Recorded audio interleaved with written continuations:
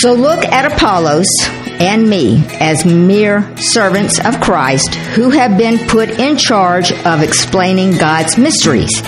Now, a person who is put in charge as a manager must be faithful. As for me, it matters very little how I might be evaluated by you or by any human authority. I don't even trust my own judgment on this point. My conscience is clear, but that doesn't prove I'm right. It is the Lord Himself who will examine me and decide. So don't make judgments upon anyone ahead of time. Before the Lord returns, for He will bring our darkest secrets to light and will reveal our private motives. Then God will give to each one whatever praise is due. In Jesus' name, amen. Thank you. Amen.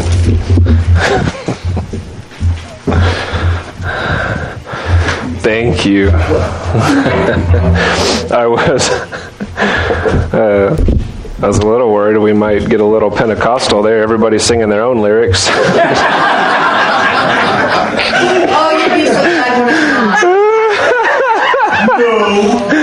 Oh, no, we will not. I'm still praying for the Lord's intervention. Yes, not that you sell your house, but that you're unable to sell it and have to stay.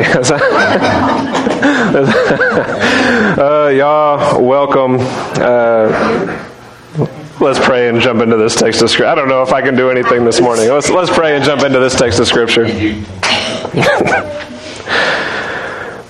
Lord, we want to thank you for everything you do. We want to thank you for the passage of Scripture that you are presenting before us this morning.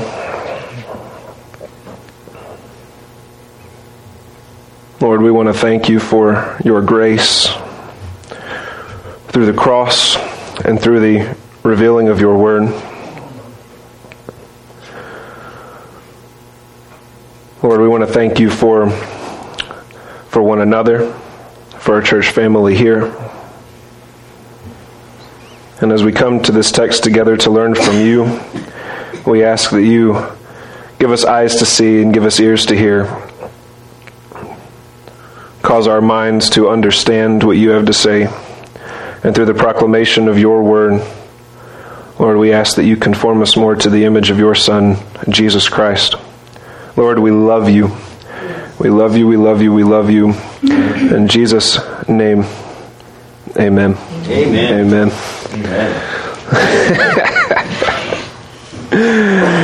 And some of you guys are sitting over here today who usually sit over here. Man, my whole morning is... Did you all park in your normal spots this morning? No, probably not. Okay, all right. 1 Corinthians chapter 4, leading up to this point in the text, Paul has been getting at the division of the Corinthian church. Some of those in Corinth are Paulites, and some of those in Corinth are Apollosites, and some of those in Corinth are Cephalsites, meaning they're following the particular teachings of Peter, the Apostle Peter, and they're drawing divisions based on the differences between the three men and what they're following about the three men. Basically, like the way we think about denominational lines today being drawn based on differences that don't matter that much, right? Paul has made it very clear that the gospel is the foundation upon which the church is built. The gospel is the confirmation of the church being a legitimate church, being a true church. And last week we saw that the pastor of the church is the slave of the congregation, not the master of the congregation. And that leads us into chapter 4 here. Chapter 4, starting in verse 1, where Paul writes, "Let a man regard us. Who is the us here Paul is referring to? Obviously, he includes himself, right? Us includes me. So if I say us, I mean me and some others. But there are others here included with Paul's us statement. Probably Sosthenes, who we see in the very first verse of 1 Corinthians, co-authored this letter with Paul. Paul is the primary author, but he says, this is from me and Sosthenes. Probably from Sosthenes, because Sosthenes is a Corinthian from Corinth and a leader in the Corinthian church, formerly a leader in the Corinthian synagogue. So this letter is from Paul and Sosthenes. Paul might be including the 12 apostles to the Jews here when Paul writes his us statements in the epistles. He's often referring to the 12 apostles to the Jews as well. And then leading up to this point in this letter, Paul has referred to all of those who build upon the foundation which Paul has laid. So all of the other preachers or teachers to the church at Corinth since Paul left to continue his second mission trip, second missionary journey. Let a man regard us, then, is a term that refers most likely to preachers, teachers, missionaries, apostles, evangelists, those who build upon the foundation that Paul has laid, and there Paul including himself in this as a former elder of this church and now writing a letter with some elder-like authority, with the authority of the apostolic office. Let a man regard us in this manner. So coming into this passage, the previous passage basically told us how a pastor ought to regard the church. The pastor is a slave to the church, a servant to the church, not lord over it, not a master over it. The pastor belongs to the church. And the pastor is to regard himself in this way, and the church is to regard a pastor in this way, and the pastor is to regard the local church. Those who take it upon themselves to preach or teach are to regard the church as holy, like a temple of God, despite all of their imperfections, despite all of their insufficiencies. And so the pastors, the teachers, don't take a sledgehammer to God's temple, to God's church, by building upon the foundation, the gospel, with materials other than the gospel. And now Paul kind of swaps it. He says that's how the pastor ought to regard his congregation. Now here's how the congregation ought to regard the pastor. Let a man regard us in this manner. As servants of Christ and stewards of the mysteries of God. What are the mysteries of God? Well, Paul already answered this in chapter 2. The mysteries of God are the gospel, the person and work of Jesus Christ. And here we learn that Paul and Sosthenes and the 12 apostles to the Jews and every preacher or teacher who builds on the foundation of the gospel is a steward of the mysteries of God, is a steward of the gospel. Now, in our current cultural climate, there is a really unhealthy trend. And if you're not aware of it, I want to make you aware of it this morning. And this unhealthy trend, I'm starting to refer to it as woke hermeneutics or social gospel hermeneutics. It's not something that's new, but it has recently taken on a new name and a novel form. The form is racialization. So the church has it in their minds. And Katie and I, we went to Barnes and Noble on Thursday. We went to Tucson. Yeah, I love Barnes and Noble. Love it. We went out to eat. We went to Barnes and Noble. And we're in Barnes & Noble looking at the religious books section. We saw 2 books that were worth reading. This big old section, okay? Their religious section is not that great. But we saw this book, and that reflects our current culture and our current time. This is what's popular now. This is the popular version of the social gospel today. And the book was about how to interpret the Bible from a black perspective. And sadly, that's what the woke church has become.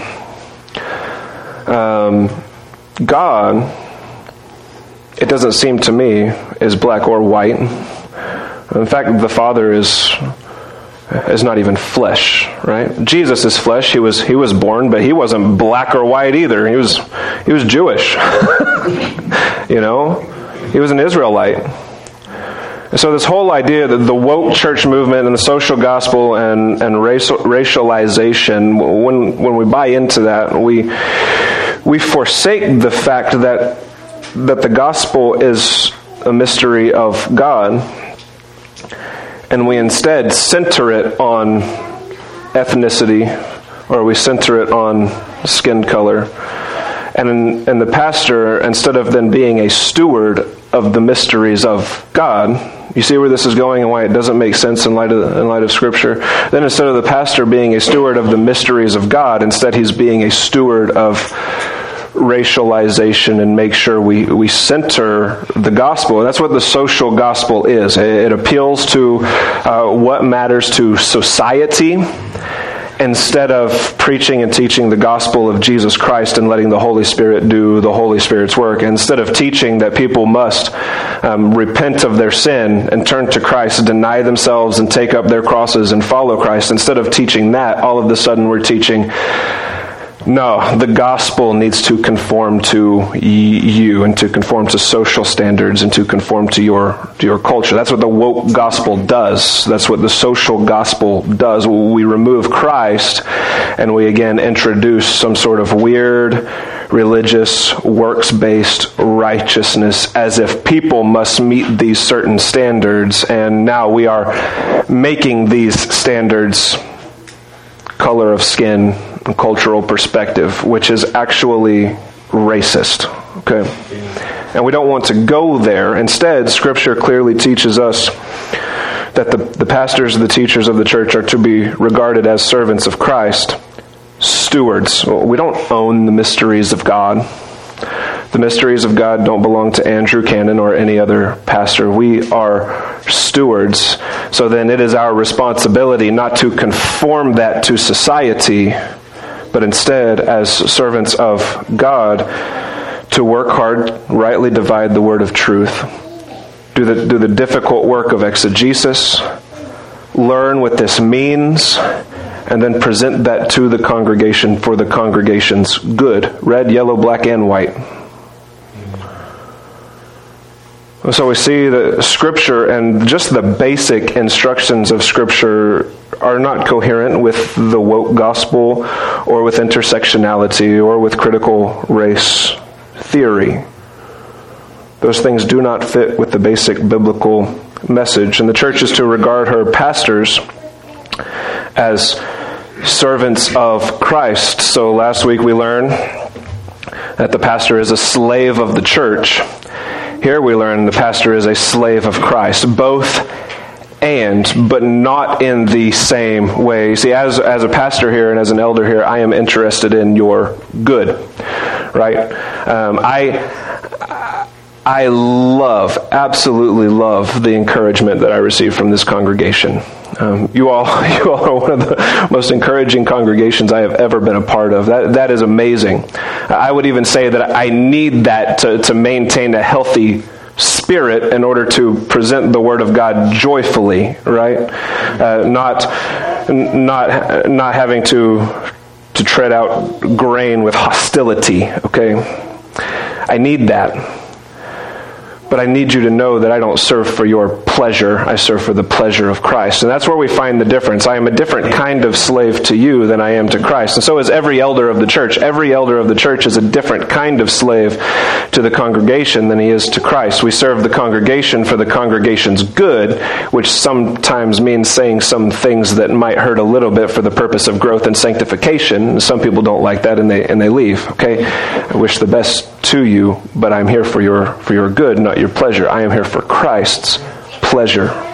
That's the difference between my slavery to you, the congregation, and my slavery to Christ. And the same is true for every elder of Christ's church. And we are stewards of His message, not a human-centered message, and not a message that comes from any particular person, not a black message or a white message or a Calvinist message or an Arminian message or anything else, right?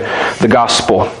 And if the gospel then leads to one of those doctrinal systems, so be it, then it's right. But we don't use those doctrinal systems as a basis on which to preach the gospel. We use the gospel as a basis on which to build doctrinal systems. Does that make sense? We need to go in the correct direction, begin at the correct point, which is just the basic gospel of Jesus Christ.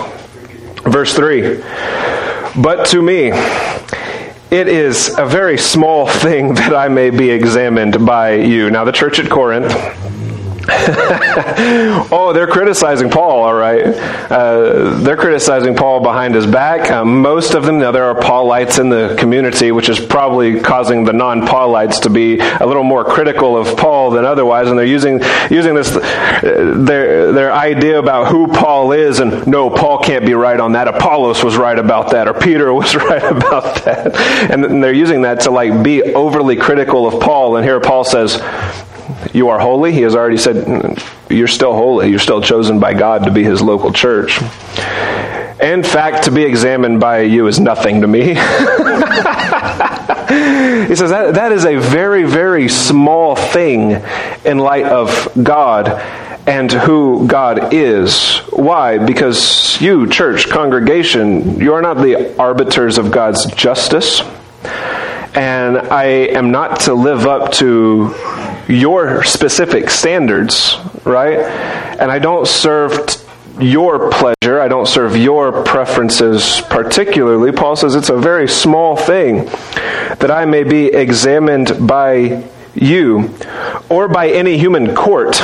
Paul's familiar with the court system. Paul has been imprisoned for nothing more than preaching the gospel. And he's saying the way that you are acting, church at Corinth, the way that you are acting is like these human courts that are imprisoning me because I preach the gospel. I'm striving to live up to God's standards, and you're condemning me for that. It's a very small thing that I should be examined by you, that I should be examined according to your standards. In fact, I do not even examine myself. Do you think it's important for us to evaluate ourselves? Huh. In fact, I do not even examine myself. Why, Paul? Why don't you examine yourself? Why aren't you evaluating yourself here? And he says, for I am conscious of nothing against myself. If I thought I was doing something that I wasn't supposed to be doing, I wouldn't do it. That makes sense to me. I'm conscious of nothing against myself. I can self-evaluate. Sure, I can reflect on my own life. I can look at the Bible, and if my life doesn't match this, then I can say, oh, I need to change. Or if my doctrine doesn't match what I see written on these pages, I can say, oh, I need to change. But then I'm looking to a standard outside of myself. Do you understand? That's the Bible standard, and the Bible is actually examining me. The Word of God is examining me, and I'm changing according to that standard, not a standard in and of myself. And this is part of where the woke gospel, the social gospel comes from too, is it's all about my identity. And I weigh and I measure things, including myself, according to my own identity. Y'all, that doesn't work. Why? Because we are conscious of nothing against ourselves. This is why it's important to be in an accountability relationship, right? Where people are evaluating and judging us according to the standards in Scripture, not according to their own standards, right? Paul is talking about people judging according to their own standards. No, the reality is, in Christian community, we do want to be judged, which is totally different from what the world teaches, right? We do want our lives to be examined, but not according to human standards, not according to the mere standards of others, but according to the standards of the text. Paul says, I don't even examine myself, because I mean, if I thought it was wrong, I wouldn't be doing it. And so me examining myself, that doesn't actually help. Paul continues, yet I am not by this acquitted. Just because I'm ignorant about what's wrong with me, or just because I am ignorant about how I haven't yet been conformed to the image of Christ, that doesn't acquit me. I'm not off the hook. Ignorance is not bliss in this sense. But the one who examines me, says Paul, as an apostle, the one who examines me as a preacher, as an elder, as a teacher, the one who examines me is the Lord. And that's what we're getting at when we say that we look to Scripture as our authority, because we believe this is the Word of God. And we are examined by this Word. And our preachers and our teachers are examined by this Word, not examined by the preferences of people, and not examined by the expectations of the congregation, because sometimes people can have unhealthy expectations, but by the expectations of God. Don't you find it interesting? In today's world, I've seen it very often. Before coming here, I'd have a church call me for an interview or something, and they ask question after question after question, all of which reflects preferences and expectations of people, and never getting at the qualifications for a pastor or elder in Scripture. In 1 Corinthians, Paul has already given one qualification, and that is preach the gospel, the person and work of Jesus Christ. Do not exceed the text. Do not exceed what is written, which we're actually going to see in verse 6. Not next week, because that will be Palm Sunday. Yeah, so that's going to be awesome. And then Easter after that, right? Resurrection Sunday. And so we'll see verse 6 the Sunday after that. Sorry, you have to wait for verse 6. Right? But in verse 6 he writes, do not exceed what is written when you are evaluating anyone. Paul has already given one qualification, that the pastor, preacher, teacher preaches the gospel of Jesus Christ. Teaches about the person and work of Jesus Christ as explained in the Scriptures. And Paul, in the pastoral epistles, gives more qualifications. This is in 1 Timothy chapter 3, verses 1 through 7. And Paul writes to Timothy because Timothy actually has the responsibility in Ephesus to appoint elders in the church. In chapter 3, verse 1, Paul writes, "It is a trustworthy statement if any man aspires to the office of overseer." Overseers, that's the same office as elder, pastor, bishop. It is a trustworthy statement. If anyone aspires to the office of overseer, it is a fine work he desires to do. An overseer then must be above reproach, the husband of one wife, temperate. This means having a temper, not losing it. Okay, temperate. Prudent. Respectable. Hospitable. Able to teach. Not addicted to wine or pugnacious. It doesn't say you can't have wine. It says not addicted. Or pugnacious means he's not ready to fight at every word somebody says. Right? But gentle, peaceable, and free from the love of money. He must be one who manages his own household well, keeping his children under control with all dignity. But if a man does not know how to manage his own household, how will he take care of the church of God? And not a new convert, so that he will not become conceited and fall into the condemnation incurred by the devil. And he must have a good reputation with those outside the church, so that he will not fall into reproach and the snare of the devil. And it's funny, in my experience now, the way congregations tend to evaluate their pastors isn't usually along those lines. Usually churches evaluating their congregations is, What is your vision for the future? That's what we want. What is your vision for the future? And a good preacher will say, let me tell you about the work the Messiah is doing. But that's not what people want to hear. They want to hear, how are you going to make this church thrive, like organizationally, as a nonprofit corporation or something like that, right? Well, what is your vision for the future? How will you grow this church? And usually they're talking about numerically, right? What plans do you have in place? This is one of my favorites. Are you pre-mill? Like that's a qualification to be a pastor, right? Are you pre-mill? What is your visitation policy? We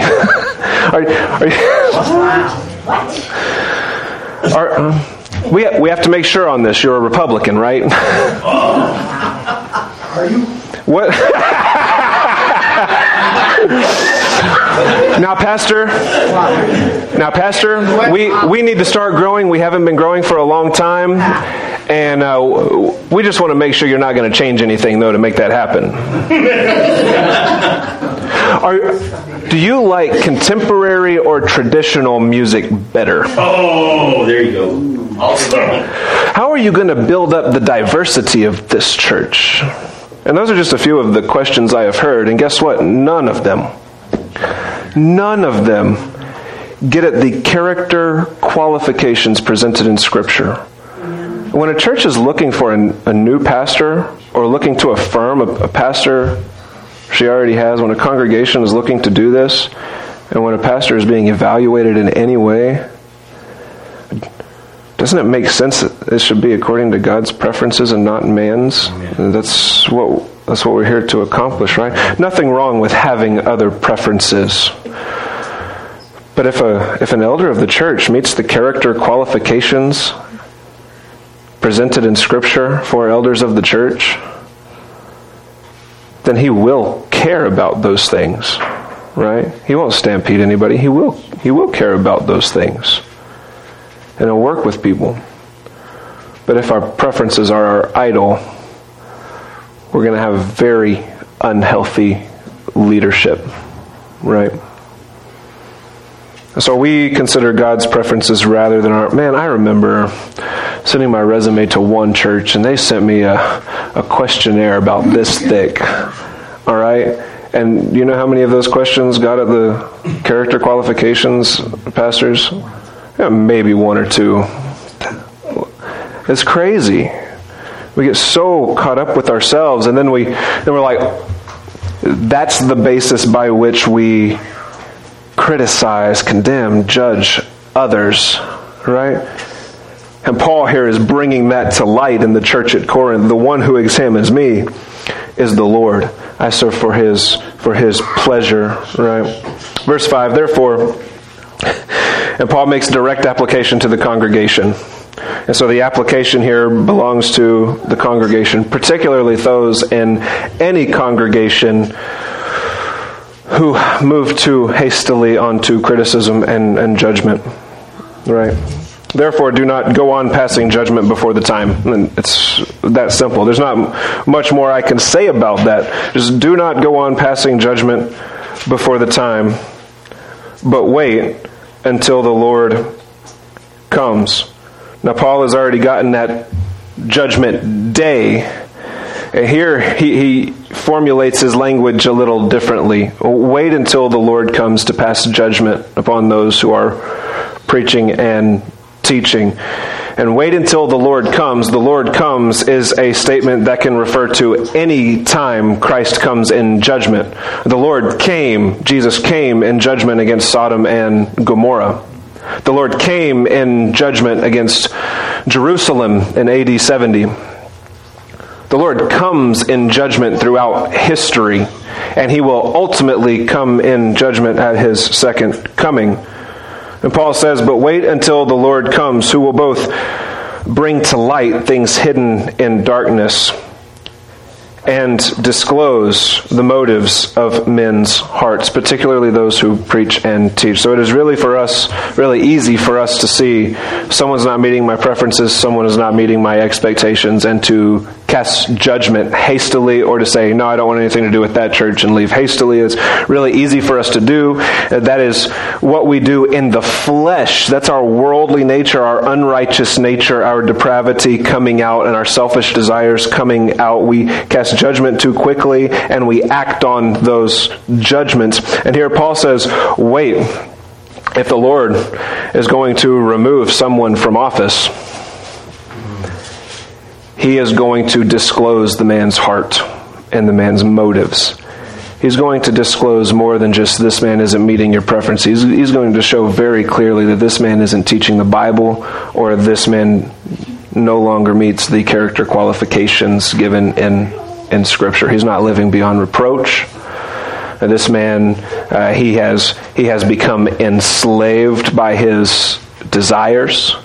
This man no longer loves the body like you once thought he did. If Christ is going to remove someone from office, He will make it clear that this person needs to be removed based on his character, not based on whether or not he meets someone's preferences or expectations. And God will do that because then the man will no longer serve the good of the congregation. The man serves as pastor long enough. The compliments are great. I love those. The encouragement is great. I love those. But there will probably come a time, if we're walking through Scripture like we are in the habit of doing, that God's going to use me to step on your toes. Or that God is going to use me to say something that you don't agree with. Was it last week I said something that I didn't necessarily agree with, but the Bible taught it and I had to change? Okay, so it happens to me too, right? But some people are like, oh, and then they lash out and they trample and they criticize when God's actually working on their heart, and that offense is a good thing. Don't rush too hastily to judgment, and I won't either. How about that? Right? God is the one who discloses men's hearts. And each man's praise will come to him from God. So again, I love the encouragement that I get from this congregation. But if that's why I do what I do, then I won't be very effective, right? The same is true for any pastor, teacher, elder. The same is true across the board for every Christian, right? We don't live for men's applause. And then, when there is complaint in the congregation, then the pastor is free to still serve the good of the body sacrificially. Why? Because his praise comes from God. He does what he does to please God. And that's what we are left with in this passage. The pastor, elder, preacher serves the congregation for the congregation's good. He serves Christ at the pleasure of Jesus Christ according to his preferences and his expectations. And this is what Paul says, regard us. Regard these holy men in this manner. As I have rarely heard the preacher, teacher of a local church, or the elders in general, referred to by the congregation as holy men. It's lost on us today. But that's how Scripture describes the elders, the preachers, and teachers of the church. And I act goofy, y'all. I'm straight up goofy. Like, you think holy man, you think that's not. No, holy man just means set apart by God to do the work of ministry, set apart from the pursuit of money, set apart from the pursuit of his own desires, set apart from reserving too much personal time for himself, set apart for study and for prayer, set apart to be called upon for visits and to pray over people for healing. Set apart by God to give up many of the pleasures this life has to offer, to the degree that most people get to enjoy those for the sake of Christ's name, for the sake of Christ's ministry, a holy sacrificial service to God. The elders of the church are holy men. And this is how the elders of the church are to be regarded. This does not mean we never cast judgment. It means we don't cast judgment before the time. And when a pastor, a preacher, or a teacher is clearly not living according to the character qualifications in Scripture, then it's the time. And in a plural-led church, which is what we are, then you take that to the elders, the other elders, first and foremost, and those other elders have a responsibility to pull that elder aside and say, hey, we have some corrections to make, and if you don't make those corrections, then we're going to pursue a course of church discipline. And that's how we've elected to do things here at the church at Sunsites. Brothers and sisters, regard us this way. That's the only thing I can say, because that's what Paul is teaching here. Now, I say that was awkward. It feels weird presenting that message as the pastor of a church. But we've set such a standard here where we just walk through the text, so that is what we do. And this applies to the body at large. And, well, first of all, that's how you regard pastors, and that's how I regard the other elders here. And secondly, just may none of us think so highly of ourselves that we rush to criticize or condemn anyone else.